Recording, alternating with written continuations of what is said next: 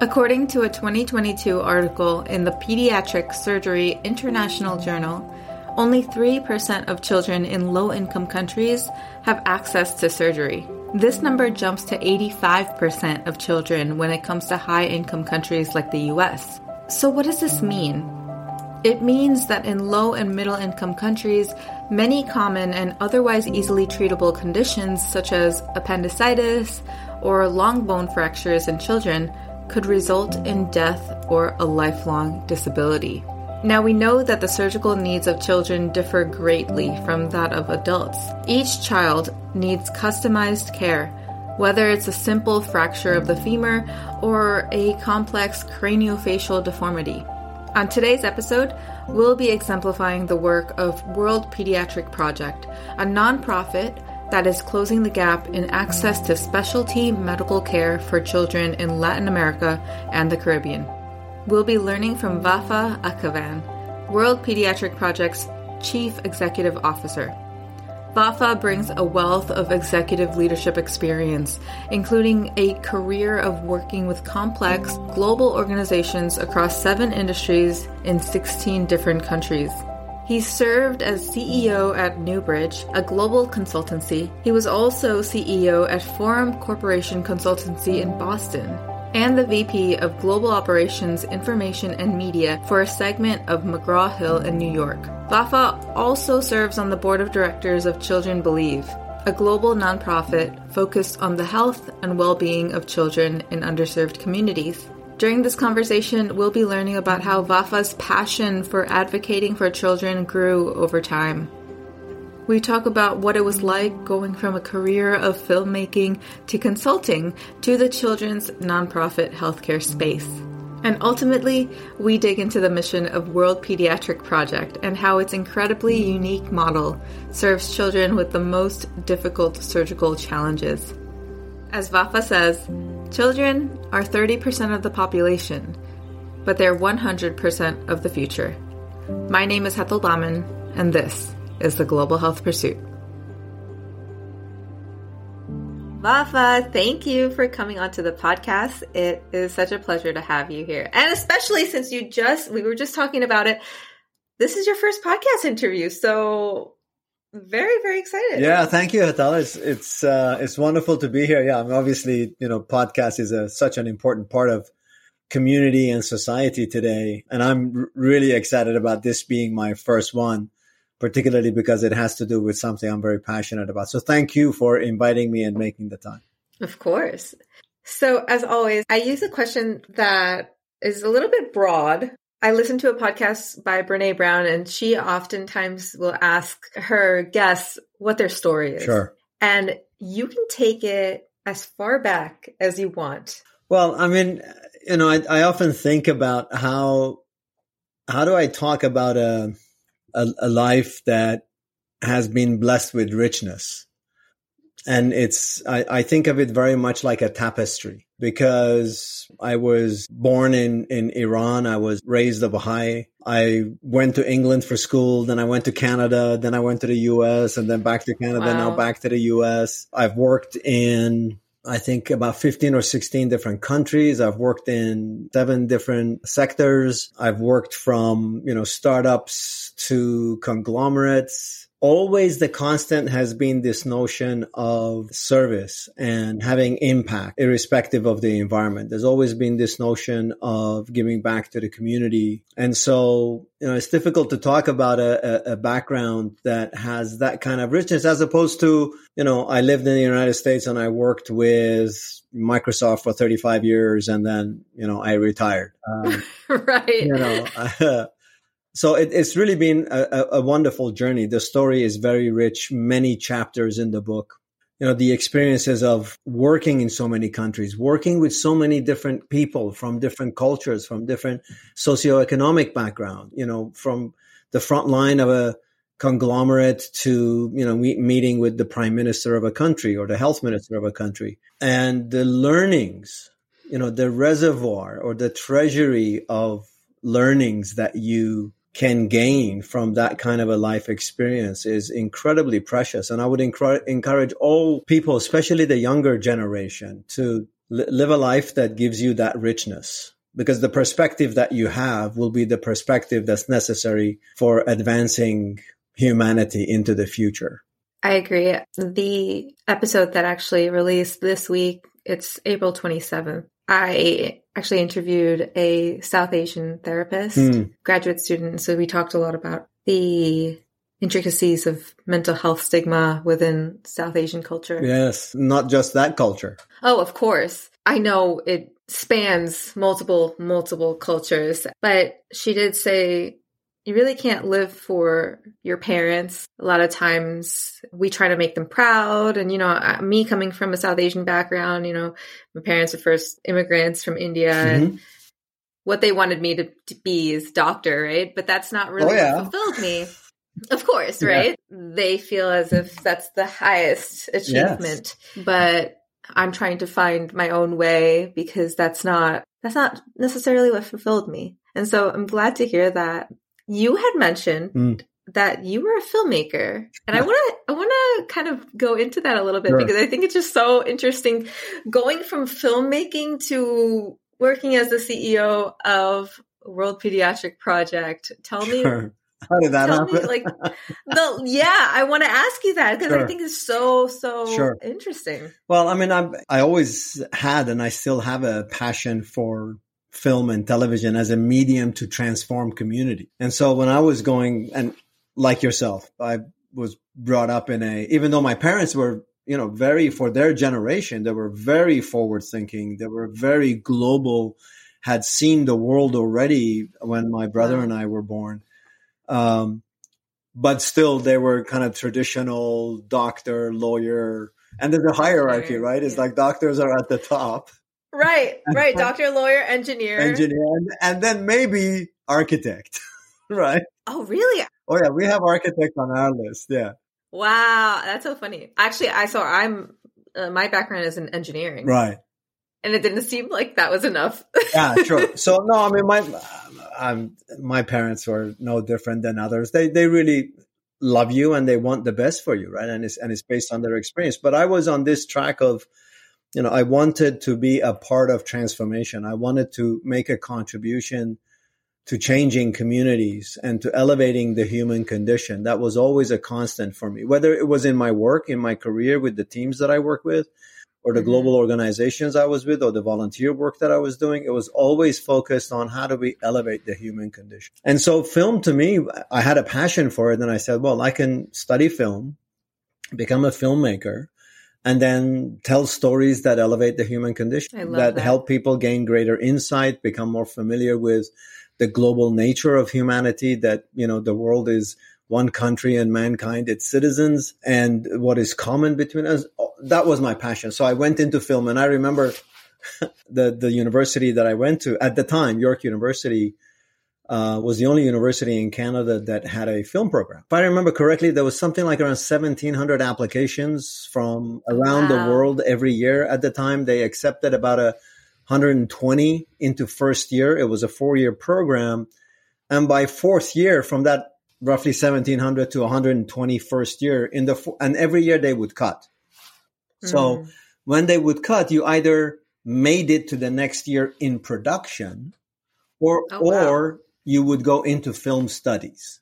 So those were two distinct programs at the university. So I continued making. In the final year, there was 14 of us. What? Yeah, there was 14 of us. Now, but this is the kicker in the story. So at the beginning of my fourth year, I just find out that I'm one of 14 that is advancing to final year. And I was really proud of that. And I was talking to my parents, and my dad said, I'm making a long story short. He said, are you sure you don't want to transfer to business? Of course. And, I've always loved him. He's always been my hero.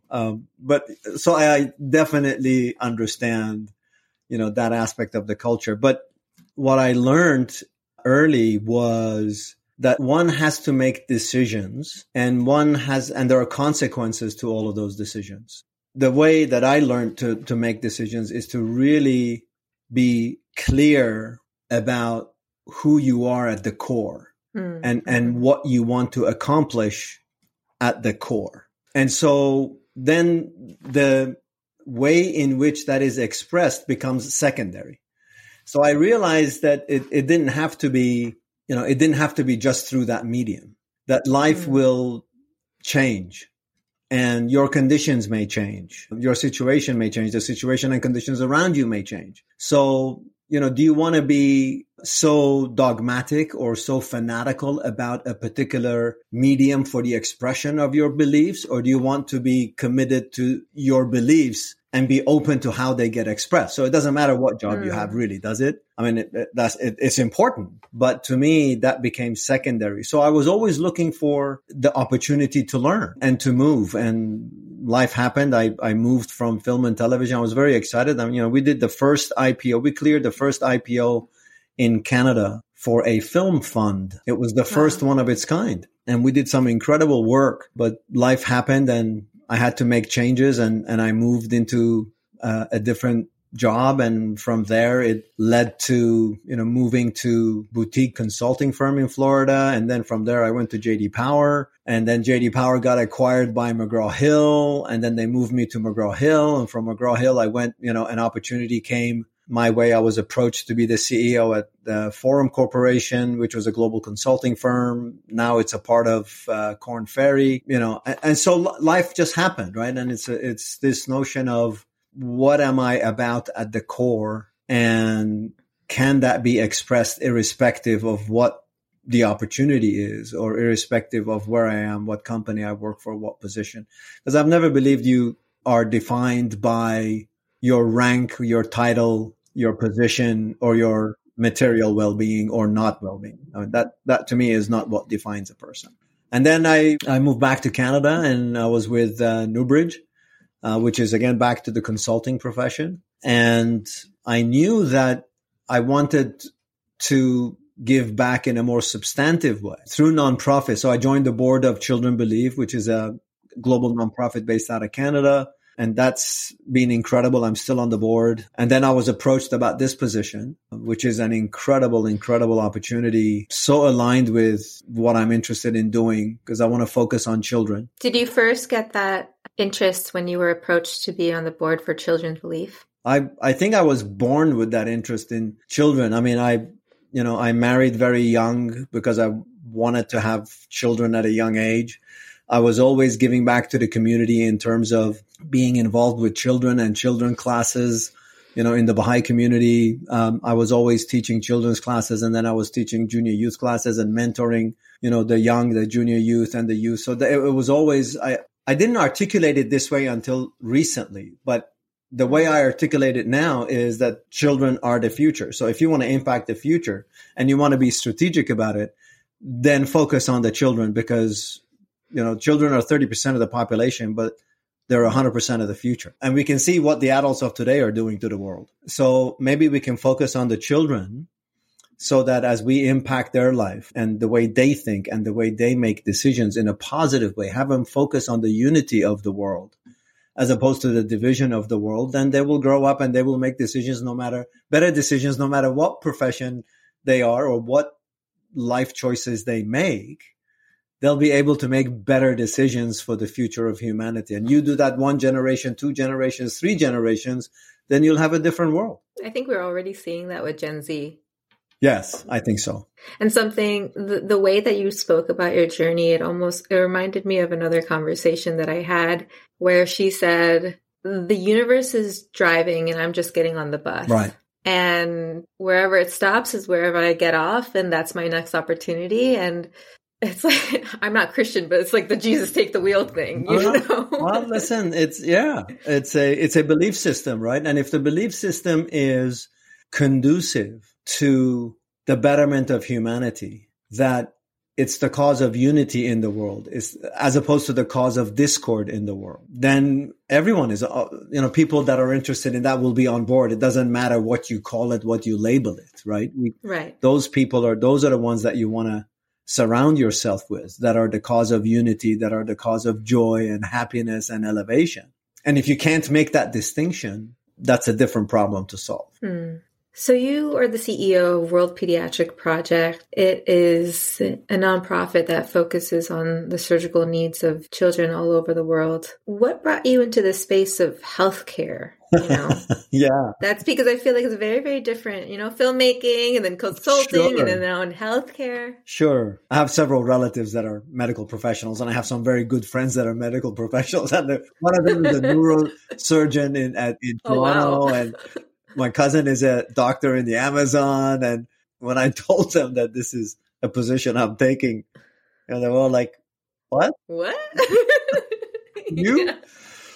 No, look, yeah, I mean, it's not a traditional thing, right? When I first got the specification document about the position, I've had a long enough career and a wide enough set of experiences to be able to determine what a board of directors is looking for, or what a hiring manager is looking for, just by virtue of reading the spec doc, right? The specification document. I can tell you. So my initial response was, they're not going to want to talk to me. And I told the recruiter, they're probably looking for a World Health Organization executive, or, someone from, CARE or UNICEF, or someone that's been in the field. Save the Children. Et cetera, right? A surgeon, a doctor in public health, et cetera. And he basically convinced me that I should talk with the nominations committee, because they were really interested in something different. And I said, do they know what that means? That's a good question. There's a lot of people that say, we want something different. We want someone different. We want someone that's a change agent. And then they hire a very kind of a classic person for that job. They'll hire somebody who's done that job somewhere else very well and bring them in. I was intrigued by the surgery, right? That's what really intrigued me, because, we are pediatric surgery, but we're tertiary pediatric surgery, right? So it's not primary or secondary. We handle the most difficult of the difficult cases. So imagine a child that's got a 140-degree bend in their spine. Wow. Right? Or imagine a child that essentially has, two mouths, two noses, and a big hole in the middle of their face. These are very complicated, very difficult cases to do. And I've always been drawn to the extremes, right? There's lots of great organizations that do great work, delivering food, delivering education, delivering vaccines, helping transform communities, et cetera, et cetera. But the most difficult situations, Hetal, are the easy ones to neglect and to overlook, because they are the difficult, right? So that attracted me. The fact that the surgery to me was a trigger event in the life of the child. I love the notion of triggers. So if you look for yourself in your life, you will probably be able to identify certain trigger events or trigger decisions that had a long-lasting ripple effect, right? Oh, yeah. And the surgery to me is that for that child and that family. I mean, we have one child, Claudia Garcia, who's 2.5 hours outside of Tegucigalpa in Honduras, right? Severely deformed when she was born. Her hands are deformed. Nothing can be done for her hands. Both her legs had to get amputated. She had to have 2 open heart surgeries, and she's had 1 spinal surgery, and she will need another 2 spine surgeries, right? Her grandfather used to carry her on his back from their house, which is outside the village, to the village school so she could get educated. And then he would carry her back.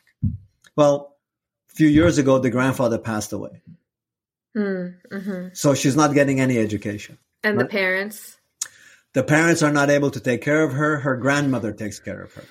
We're working with her, right? That's an example of tertiary care. It's an extreme situation, right? But let me tell you what happened on my last visit to her, which was literally a month and a half ago. So we're in a van. There's 5 of us from the organization going to meet her, to visit with her. You have to drive on the highway. So it's a 4-lane highway. Then you get on a 2-lane asphalt highway. Then you get on a dirt road for an hour. Then you get on something that's supposed to be a road, but it's not a road. Then you park the car and you walk to get to their house. Okay. Yeah. So we're getting close to her place. We're still on the asphalt road, and there's a blockade. There's a mile jam in either direction, and there's a teacher strike. So they've blocked the middle of the road. So our country director in Honduras gets out. I'm at the back of the line. I'm driving. I'm back of the line. She goes to where the demonstration is. I think probably about 10, 12 minutes later, she calls me and says, okay, come on through. So I get into the other lane and I'm driving down, and everybody who's parked is giving me dirty looks. Like, who are you? Of course. You know, we know that, Yeah. right? Couple of trucks honked their horn at me. I just went through. And I got to the first blockade, and there was lots of cars, and there was people moving the cars apart. It was like, it was a scene out of the Ten Commandments. Yeah. You know, the cars are parting ways, and we're going through. They're parting the Red Sea. Yeah, they're parting all of the cars, and we go through, and we get to the middle, and there's lots of people in the middle walking around and demonstrating and so on. And then I've got to stop. I stop, and then this elderly lady comes, opens the door, and literally pulls me out and starts hugging me. And then another elderly lady comes and starts hugging me. And they were basically thanking us for the work that we do in their community, right? Then we go to the other side of the blockade, because now we need to exit the blockade and go out. And a gentleman comes up, and I'm stopped, I'm waiting, and the gentleman comes and starts moving people around, and the car's out of the way, and he opens the way, and he thanks me with a motion of his hand, and, you know, lots of tears throughout all of this, of course. Right. And so Ileana gets in the car and we go, and I say, Ileana, how did you, like, what happened? How did you do that? And she said, I found the leader. I went to the leader and I said, we need, you know, to get through. And he said, why do you need to get through? She said, I told him that we were going to visit Claudia Garcia. And he said, are you the organization that's taking care of her? And Ileana said, yes. And he said, okay, we'll open up the blockade, right? Wow. So the work that we did with Ileana was impacting the community, right? It created this bond. It created a sense of unity. It creates this sense of appreciation. It's really causing the community to aspire to a higher order, is what I call it, right? So that trigger event, the surgery, will change the life of the child, will change the life of the family. And the accumulation of that is the transformation of a community. So that was very exciting for me when I was looking at this, you know, being here at World Pediatric. I said, wow, imagine the ripple effects of all of those trigger events.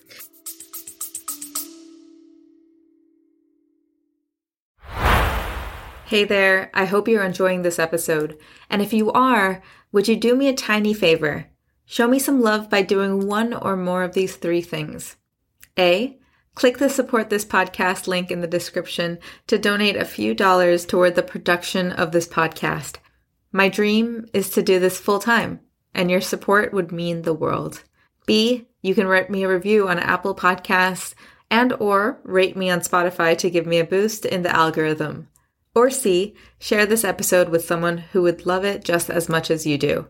I truly and deeply appreciate you. Let's get back to the episode.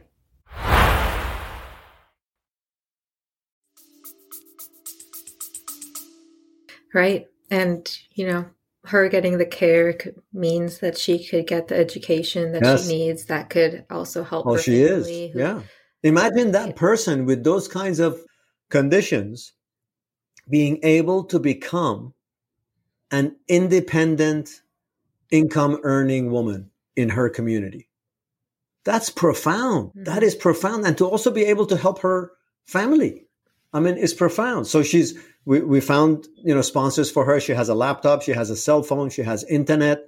She has transportation to the school back and forth. And she was smiling so much and laughing when I was there. And her grandmother said, I have not seen her smile or laugh in 5 years.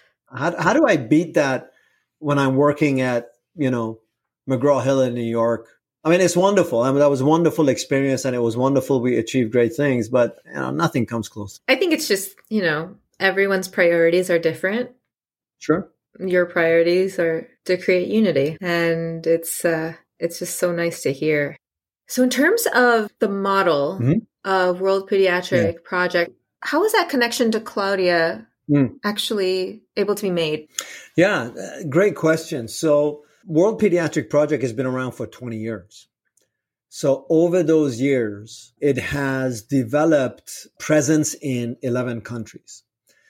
And you can imagine that over those 20 years, you're building an ecosystem, a network of pediatricians, a network of hospitals, a network of suppliers, a network of surgeons, a network of donors, and contributors. Right. So you have this incredible network that you've developed over the years.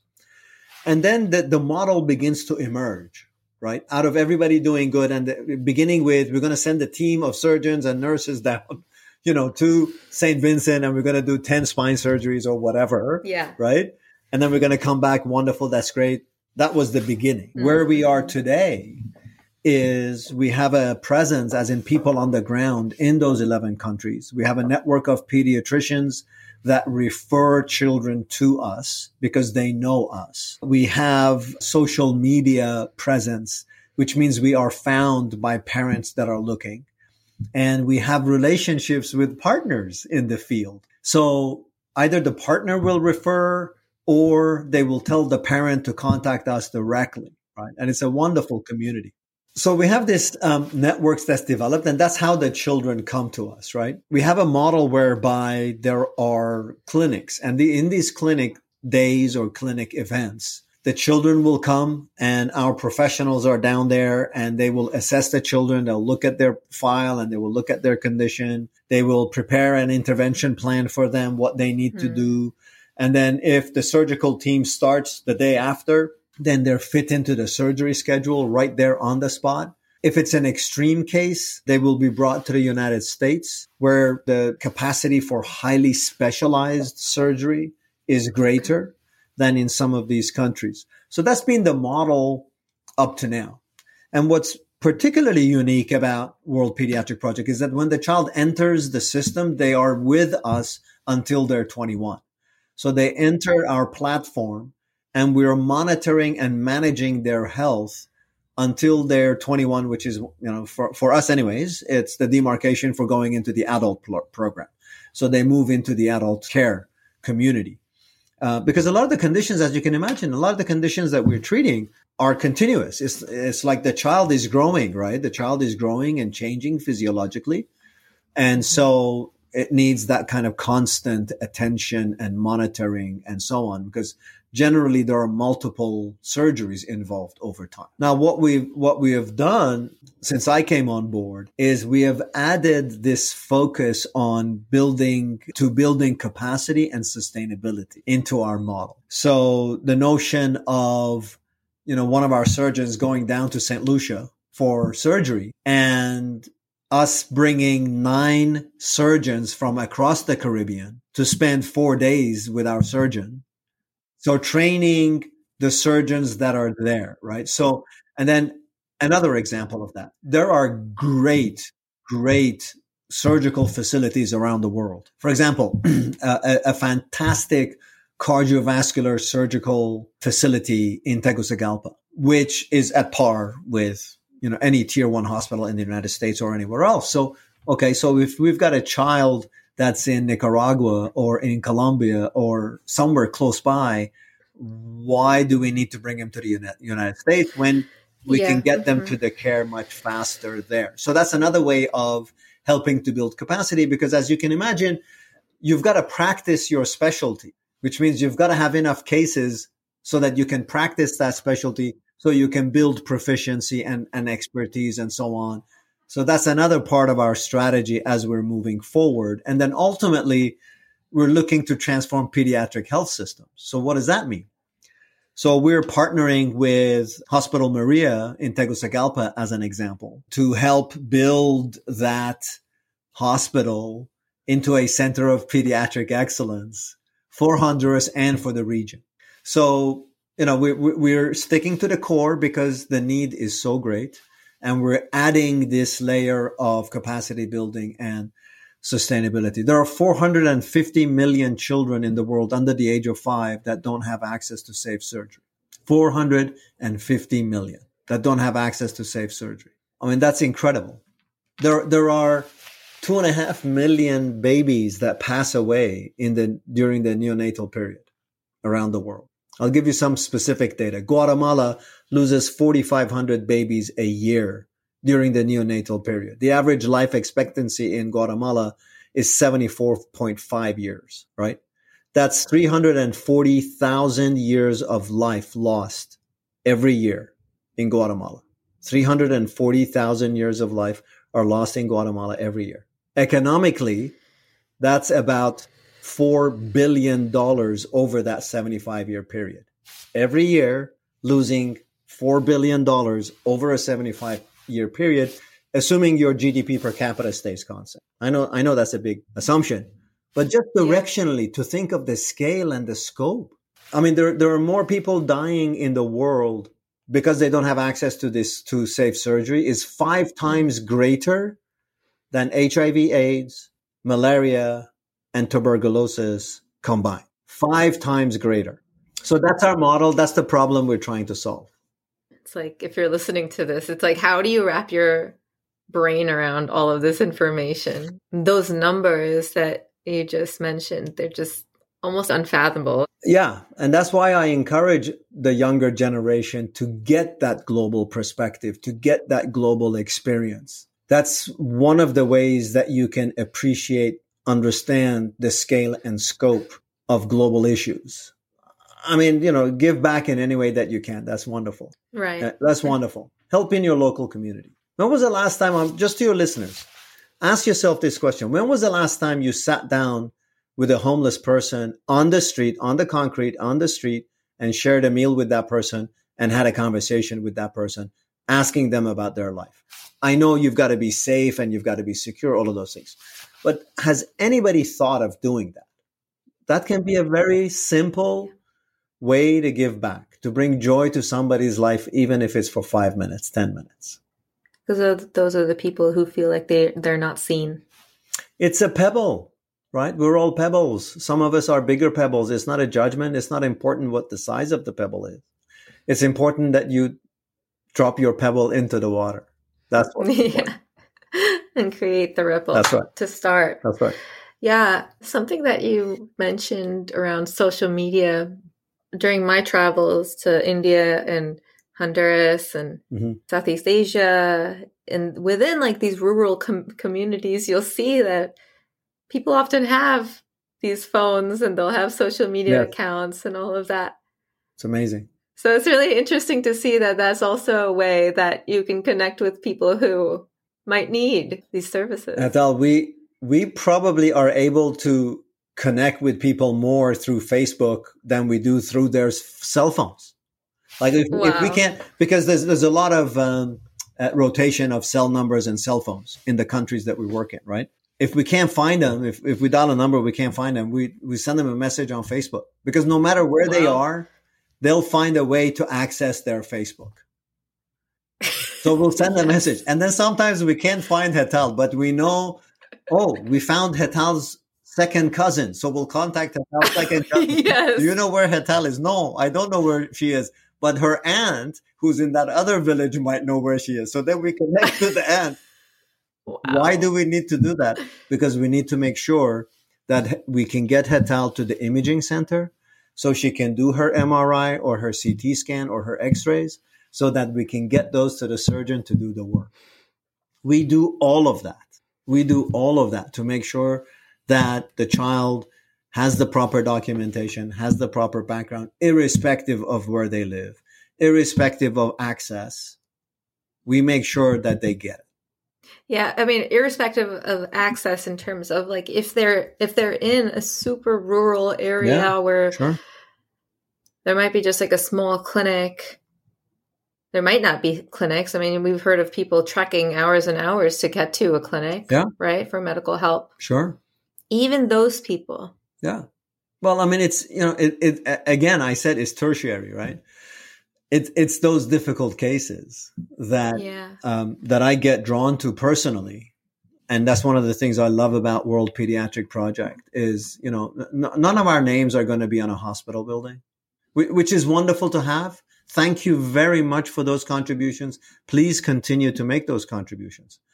But we've decided that this is where we want to work, right? We've decided we want to work with those children that would be the easy ones to neglect and overlook because it is so difficult. So let's use Claudia, for example. Mm-hmm. You bring her to the hospital. She gets her surgery done. Now there are follow-ups, right? Yes. You mentioned follow-ups. Yes. And I think within the nonprofit world, I think that monitoring and evaluation is super, super critical. I mean, first Yes. of all, for donors to keep being donors Yes. and to know that your process works. Yes. How do you track and report patient follow-ups? So we have a patient management platform where all of this information is stored. So it's entered into the information, into the platform. It's stored in the platform. And, our doctors, our health professionals, ourselves internally have access to the information and to the file. So we're monitoring.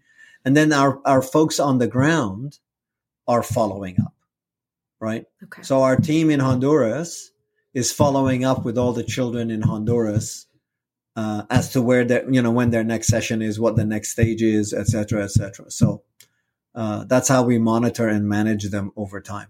So you have an on-the-ground team in every country that you serve? In every country where we help children, yes. There are countries where we send the children. So, for example, we might send a child to the cardiac wing at a hospital in Colombia that does incredible work. And then we'll partner with an organization. This year, we are sending 6 children to Spain for surgery.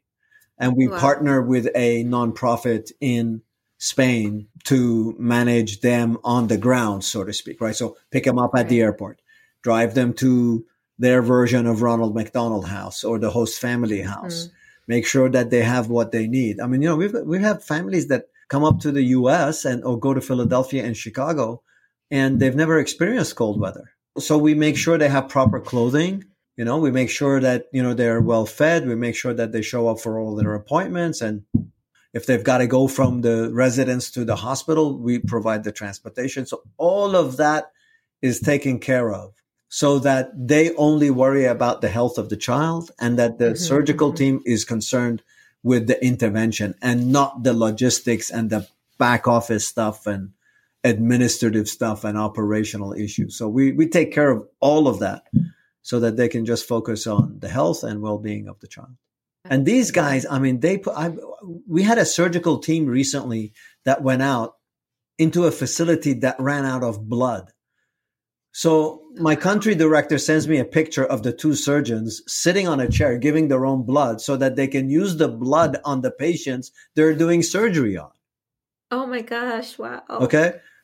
We're all, it's really interesting, this community that's in pediatrics. Like, we really care about the children so much that there isn't a lot of ego, It's like, hey, hello, Hetal. Yes.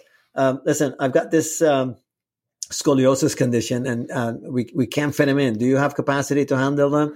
Yeah. Well, what do you need? Blah, blah, blah, blah, blah. Or no, I can't. Yeah. Can you, why don't you call John over at that organization? He might have some room.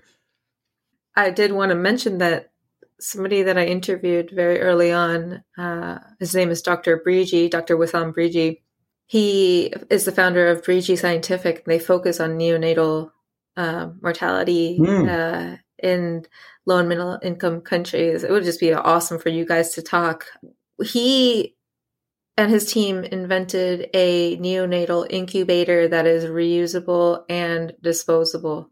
Wow. It is like incredible. Yeah. NICU is actually a big part of what we do. And it is a priority for us into the future, is to develop a global program based on what we're doing in NICU today. So yeah, happy to connect and have a conversation. Yeah, I think he was the 3rd episode on the podcast, so it's out. You can definitely go check it out. Yeah. For the future, where are you looking to go next? Like, what are your goals? I'd like to go on a holiday next. Nice.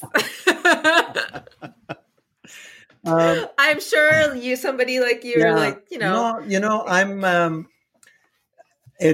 I will continue to work in this space. I want to continue working until I can, and I want to continue working with children until I can. Anything that has to do with the cause of children, because when, and this goes back to your question of earlier, how do you go from film to healthcare? Yeah.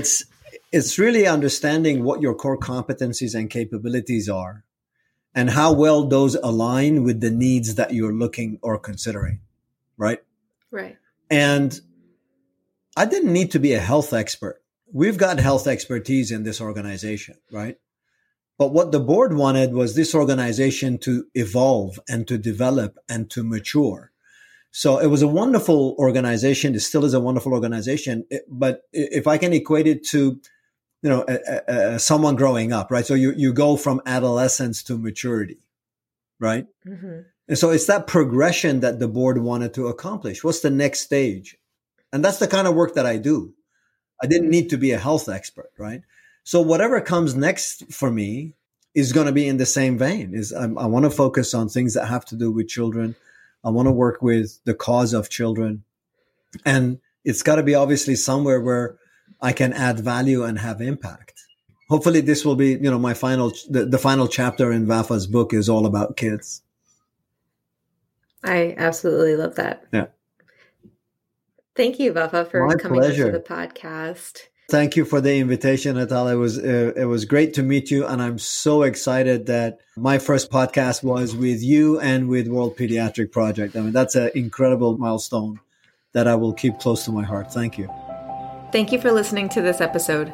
If you'd like to learn more about today's topic and guest, head over to the show notes linked in the description of this episode.